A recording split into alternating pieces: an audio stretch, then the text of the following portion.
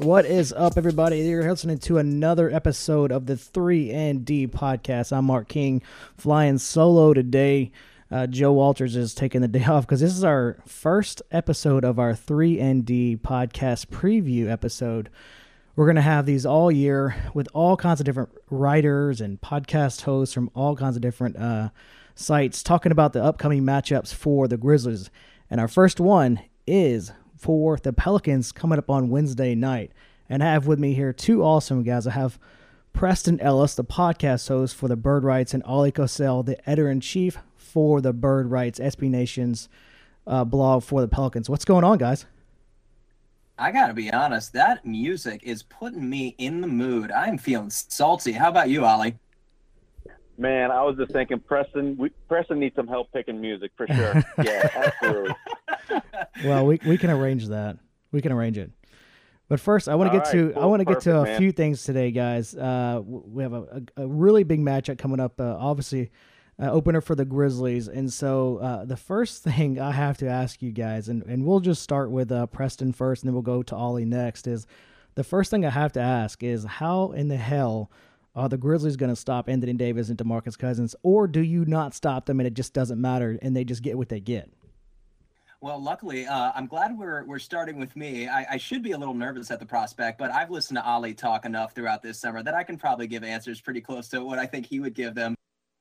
I can, for one, say that JaMychal Green does do a pretty admirable job on Anthony Davis in their contest last March. It was actually DeMarcus Cousins who blew up and kind of ran away with that game for us. He put up 41 and 16 on Marc Gasol. It was probably one of the better performances he's had against Marc Gasol. I've heard Oleh say in the past that in Sacramento, Boogie struggled against Mark, but I think these guys are going to get their buckets, and it's not Anthony Davis and DeMarcus Cousins you guys need to worry about. Those guys consistently put up 29 and 11 and 24-12 respectively last year, and you can pretty much bank that both these guys are going to get 20 points in some fashion or other, whether it be at the line or whether DeMarcus stretches out to the three, which he averaged about 36 last year. Don't be surprised if you see him out there at the top of the key trailing in transition. But one thing that we don't know what to expect from is where the rest of the points are gonna come from. We're gonna get somewhere between 40 and 60 in all likelihood from these guys, and then we're hoping we're gonna get somewhere around 18 from our now $30 million a year man, Drew Holiday, who now is our most expensive player over DeMarcus Cousins and Anthony Davis. And then you've got a group of misfits, and E'Twaun Moore, who's making $8.5 million a year. We don't know what to expect from him. I heard Michael McNamara of Bourbon Street Shot say today that 36 games last year he scored under 10 points, and 36 games he scored somewhere between 10 and 18 points. So he's going to be somewhere in the middle. We're going to need production from him. We're going to need production from Ian Clark, from Darius Miller. He didn't show us a lot in the preseason, but he's here to knock down the three, so he better do it on Wednesday if we want any chance of winning. But I'll throw it over to Oleh. I don't think you guys need to be worried about Anthony and Boogie. You know what they're going to do. They're top 20 players. Anthony Davis got his first nod on the all-defensive team, second team last year. So you know these guys are going to play well. Just sit back and relax and just expect the rest of your role players to sort of roll over our role players. What do you think, Oleh? Yeah, I mean, you're absolutely right. I'm not too worried about the stars. And even though Anthony Davis and DeMarcus Cousins haven't had the greatest of scoring averages, shooting percentiles against this Memphis team for the last 5-6 years. The biggest thing to watch is it's two different teams. In essence, you've got DeMarcus and Boogie, who I don't know if, Mark, you got a chance to watch, but the Pelicans, when they were on this preseason, those two guys just dominated the floor. They can dribble in from the three-point line, catch it anywhere in between or at the hoop. And what they did is they abused the Bulls in particular down in the paint. And if they weren't scoring, they were going to the free throw line. And I think Anthony Davis set a franchise record, 23 free throw attempts, and almost all of them came in just 2 quarters. So that's what I'm going to be looking at. We know that all these guys, Marc Gasol, are going to get theirs, but I'm curious if anybody's going to put somebody in foul trouble. That could be pretty much a determining factor. If we could say get either Marc Gasol or JaMychal Green in foul trouble, that would be huge, because suddenly somebody lesser off the bench is going to have to guard one of our two studs, and vice versa. It could work alternatively as to where I could see Marc Gasol getting Cousins, quick 3 fouls. So I honestly think that's going to be one of the keys of the game I'm going to be watching. These guys should put up the points, But with what I've seen in preseason, with how the teams both want to push the pace, and the fact that Cousins and AD in particular for the Pelicans are trying to initiate a lot of the offense, be aggressive, almost act like guards, masquerading as 7-footers masquerading as guards. That could really honestly lead to some interesting things, like I said, mentioning the fouls in that first quarter. And just to continue on what Oleh just said, Boogie averaged 4.8 fouls per game, with the Pelicans limiting him to 30 minutes per game on average. So if you can get 2 quick, easy fouls out of Boogie, that takes him off the floor for most of the first half. And that's another way you guys can take advantage of the Pelicans. And it's something that we got often used to last season in the 24 games we had him in New Orleans for. Yeah, I think you guys both bring up really good points. JaMychal Green is the type of guy who really struggles to play defense with his hands and really struggles to move his feet laterally. So, he's the type of guy that you would, kind of like DeMarcus Cousins. He could get a quick 3 fouls and then be off the court for the first half. So, I think you guys bring up really good points about who we should, how they should be played defensively, and looking to get those guys in foul trouble, and for either team, and how they can kind of get offense by subtraction, if you will, defense by subtraction. I want to move on. I want to talk about the offseason for you guys a little bit. And obviously, the Grizzlies fans follow the Grizzlies for a reason. And Oleh, why don't you, if you will, just kind of walk me through what the Pelicans did in the offseason, if they have any big, who they acquired, just so our fans know, have a sense of who they've added and what they can expect. Sure. Everything about this offseason for the Pelicans was re-signing Jrue Holiday, because if they didn't, they would have had limited cap space anyways to go chase somebody else new. So in essence, once they re-signed Jrue Holiday, all they had to work with were their exceptions. So there wasn't much money left over to go chase a CJ Miles or a Nick Young, who they did try and get. And I heard they tried to give him, roughly about $5.4 million. Basically, it would have eaten up a lot of the non-taxpayers mid-level. Luckily, they didn't get him, and they were able to spread that out among about 3 or 4 different players. The first person they added to the team, I think that was totally instrumental, but they kind of had a feeling they were going to sign him even before free agency started, from what I heard from Anthony Davis' comments during training camp, was Rajon Rondo. Rajon Rondo was penciled into this roster, like I said, even before free agency. They knew that they wanted to move Jrue Holiday off the ball. That's why Jrue spent so much time last season playing alongside Tim Frazier, who honestly had no business being a starter in this league. He was a great story 2 years ago for the Pelicans, but last year he really struggled. He just couldn't make a shot, and at his size, he had problems defending. But yet, they still had him play a lot of minutes alongside Jrue Holiday in the starting lineup. So it's not a shock that Rajon Rondo was highly coveted target for the Pelicans. And after that, they went after and signed Ian Clark from the Golden State Warriors, who, when free agency began, I don't know about you, Mark, but I heard that Clark could have almost gotten like something of a full MLE. And considering we signed him just for 1 year at a vet min, I mean, that shows an awful lot about how the market, the force has completely changed. People just totally misread the situation. And it's true, a lot of players didn't get what they wanted, but yet at a minimum, coming off a championships team where he proved he can score, and in this kind of modern progressive offense, as you see now, where you want your scorers to be able to cut, move without the ball, with the ball, and shoot from all sorts of ranges, Ian Clark can do all that. And for teams that are desperate for offenses, which are like pretty much everybody, I think it was a steal for the Pelicans. And after Ian Clark, then they added Darius Miller, who a lot of people outside of New Orleans don't know about. He has played in Germany for the last 2.5 years. He left New Orleans to go over there because he simply wasn't, he had no place in the NBA. He was outmatched. He was kind of slow. He kind of didn't shoot well. He just kind of didn't do anything above average. So he went over there. He became really a premier shooter, and we have seen that this preseason. We're hoping we'll see other parts of the game develop. But right now the Pelicans are counting for him to provide a lot of that scoring deep threats from off the bench. And then after those 3 guys, we drafted, Frank Jackson.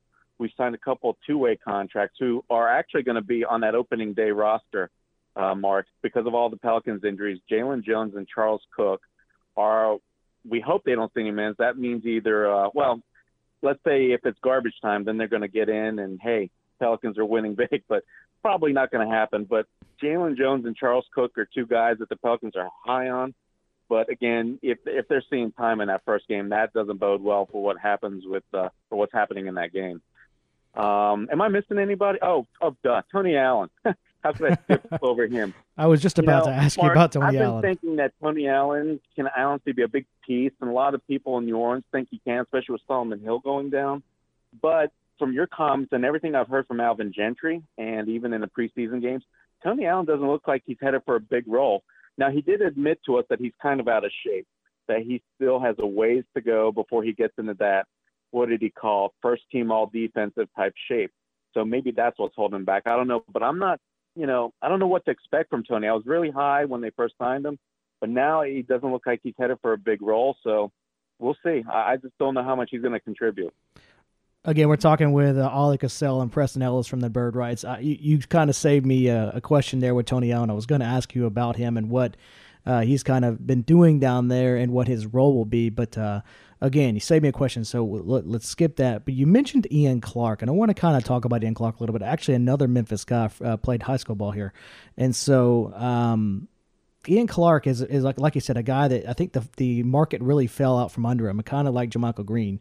Everybody thought the market was going to be one thing at the beginning of the year because of the updated cap, and so, but then it didn't. Everything kind of fell out from under everybody once those first three top free agents kind of win, and everything just kind of fell out after that. But Ian Clark, like you said, is a guy that can do a lot of things and can shoot the ball really well. What kind of role do you think he has? Do you think he has an expanded role in this Pelicans team? I'll start off with this one, Ollie. Ian Clark is kind of in a position where he's tied with Jordan Crawford kind of as our spark plug off the bench. That's going to be his role going forward. Obviously, in the next month or so, while Rajon Rondo is covering from surgery from his sports hernia that he suffered in the second game, or third game against the Bulls, rather, at some point in the first half, he's going to be out for the foreseeable future. And there's going to be a lot of tinkering and a lot of experimenting with that starting lineup. And we can probably expect about 15 to 20 minutes a game from some version of either Ian Clark or Jordan Crawford, where these guys are just coming off the bench. And we're just going to ask them to put the ball in the net because that's what they do. That's what they specialize in. Ian Clark scored 36 points in a game last year. So one thing that we do like from him and from Jordan Crawford is their aggressiveness. Now, they have different styles of aggressiveness. Ian Clark just wants to put the ball up. Jordan Crawford has a bit more vision from what I saw in the games he played in New Orleans last year, those gorgeous highlight lob dunks that you see Anthony Davis slamming home. He didn't get a lot of those last year until we added Jordan Crawford and Boogie Cousins. But with that being said, we can probably expect to see a bit more from Ian Clark. He'll start off those bench units for us. And like I said, we're just going to ask him to attack. It's going to depend upon who he's paired next to.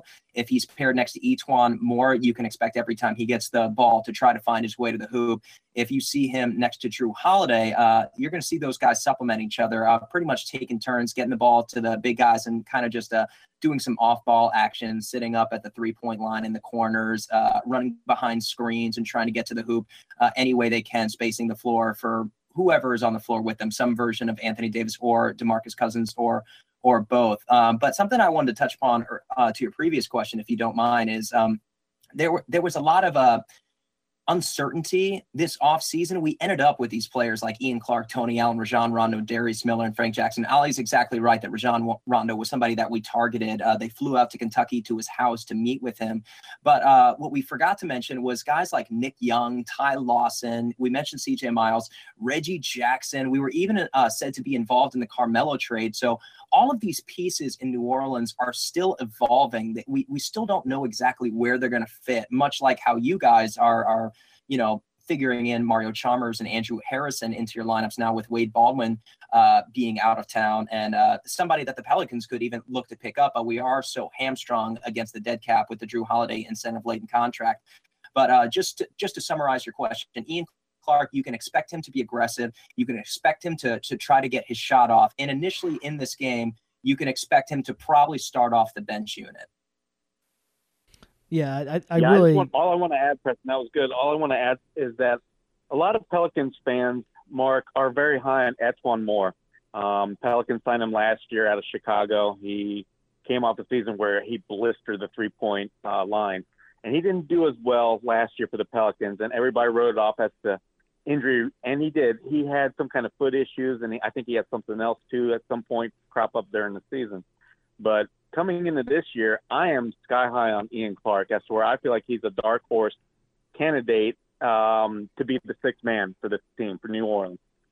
So much so that I think he's going to see at least 20 minutes a game, maybe even closer to 25, and at least in the beginning, because as Preston mentioned, Rajon Rondo's out, so they're going to have to try and fill in those minutes on top of Solomon Hill being out. So I'm expecting really big things. And as I mentioned, I think Ian Clark fits to a T with what the Pelicans are going to try and do, and that's to kind of create a ball player movement offense that you saw out of the Denver Nuggets last year. Chris Finch was brought in for one reason, and it's not just to make DeMarcus Cousins and Anthony Davis work, but it's to get this team to not be so reliant on a point guard, not to be so reliant on one player breaking down a man. The Pelicans were really bad last year, Mark, at making the offense move. Almost every time down the floor, once you got in the half court set, you had at a minimum two guys just literally standing throughout an entire possession. They even earned nicknames. Dante Cunningham and Solomon Hill, they were the corner boys. And it was kind of disgusting to see because there were a lot of opportunities for cuts, and or you would notice their defenders, their assignments, they would just cheat all the time in the middle, crash on AD or DeMarcus. So I'm expecting Ian Clark to be kind of at the forefront of the change that we're going to see out of the Pelicans offense, which is going to be spearheaded by the new assistant coach, Chris Finch. Yeah, you guys have a lot of things to figure out. Much like you said, much like the Grizzlies have a lot to figure out going into these first games, the Pelicans do as well. There seems to be a lot of moving pieces. So I kind of want to walk into that next part of exactly game action. What does a rotation look like for you guys, just from starters and then the bench players? And what does your full 9-10 man rotation look like on Preston? We'll start with you. Ollie's our expert. I'm going to do my best. Ollie, mop up what I mess up. So something Kawhi Leonard said last year was that continuity breeds success, and the Pelicans aren't going to have a lot of that, especially coming out of the gate. We're going to have a lot of experimentation. So I'm not even sure exactly who we're going to see. We're going to see some form of a starting lineup that features probably Drew Holiday and Etuan Moore, and then Dante Cunningham at the 3, and then obviously AD and DeMarcus Cousins. And we're going to expect to see a lot of point boogie because Drew Holiday this offseason, the entire thing they've been preaching to him is just be aggressive. Don't worry about setting up the big guys. Just find your shot, play your game, cut behind the rim, jack up three-pointers, do whatever you need to do to feel comfortable and put points on the board. So we're not going to really have a traditional point guard really on the roster at all at this point, with Rajon Rondo and Frank Jackson both out for the foreseeable future. And then after them, you're going to see some version of, like we said earlier, Ian Clark and Jordan Crawford. Those guys are just going to come in and be aggressive and just take shots and score points. Neither of them are known for their defense, obviously. So these are guys who are just going to have to use their offensive awareness and just rely on the big guys behind them, like Anthony Davis, DeMarcus Cousins, and a newcomer who you probably might not recognize is Cheick Diallo. He's a second-year guy. We traded 2 second-round picks to get him last year, and he was extremely successful in summer leagues. Great moves. I can't compare him to Akeem Olajuwon, but just nimble-footed, very athletic, very active. But again, he's another guy who struggles defensively, and that's just something he's going to have to figure out because he's only been playing competitive basketball, I think, for about 4 years at this point. So he's still in discovery mode. He's somebody that we think is going to be a great player. But if you see him on the court, expect your big guys to take advantage of him when he's on the defensive side of the floor. And then I get super nervous about our backup bigs because at the 5, we have Omar Ashik, who's suffering from Crohn's disease and is not playing possibly at all this year. And then you've got Alexis Ajinça, who we're giving $5 million a year to just get fouls. You can expect him to hit the court and get 2 fouls before he even tucks in his jersey.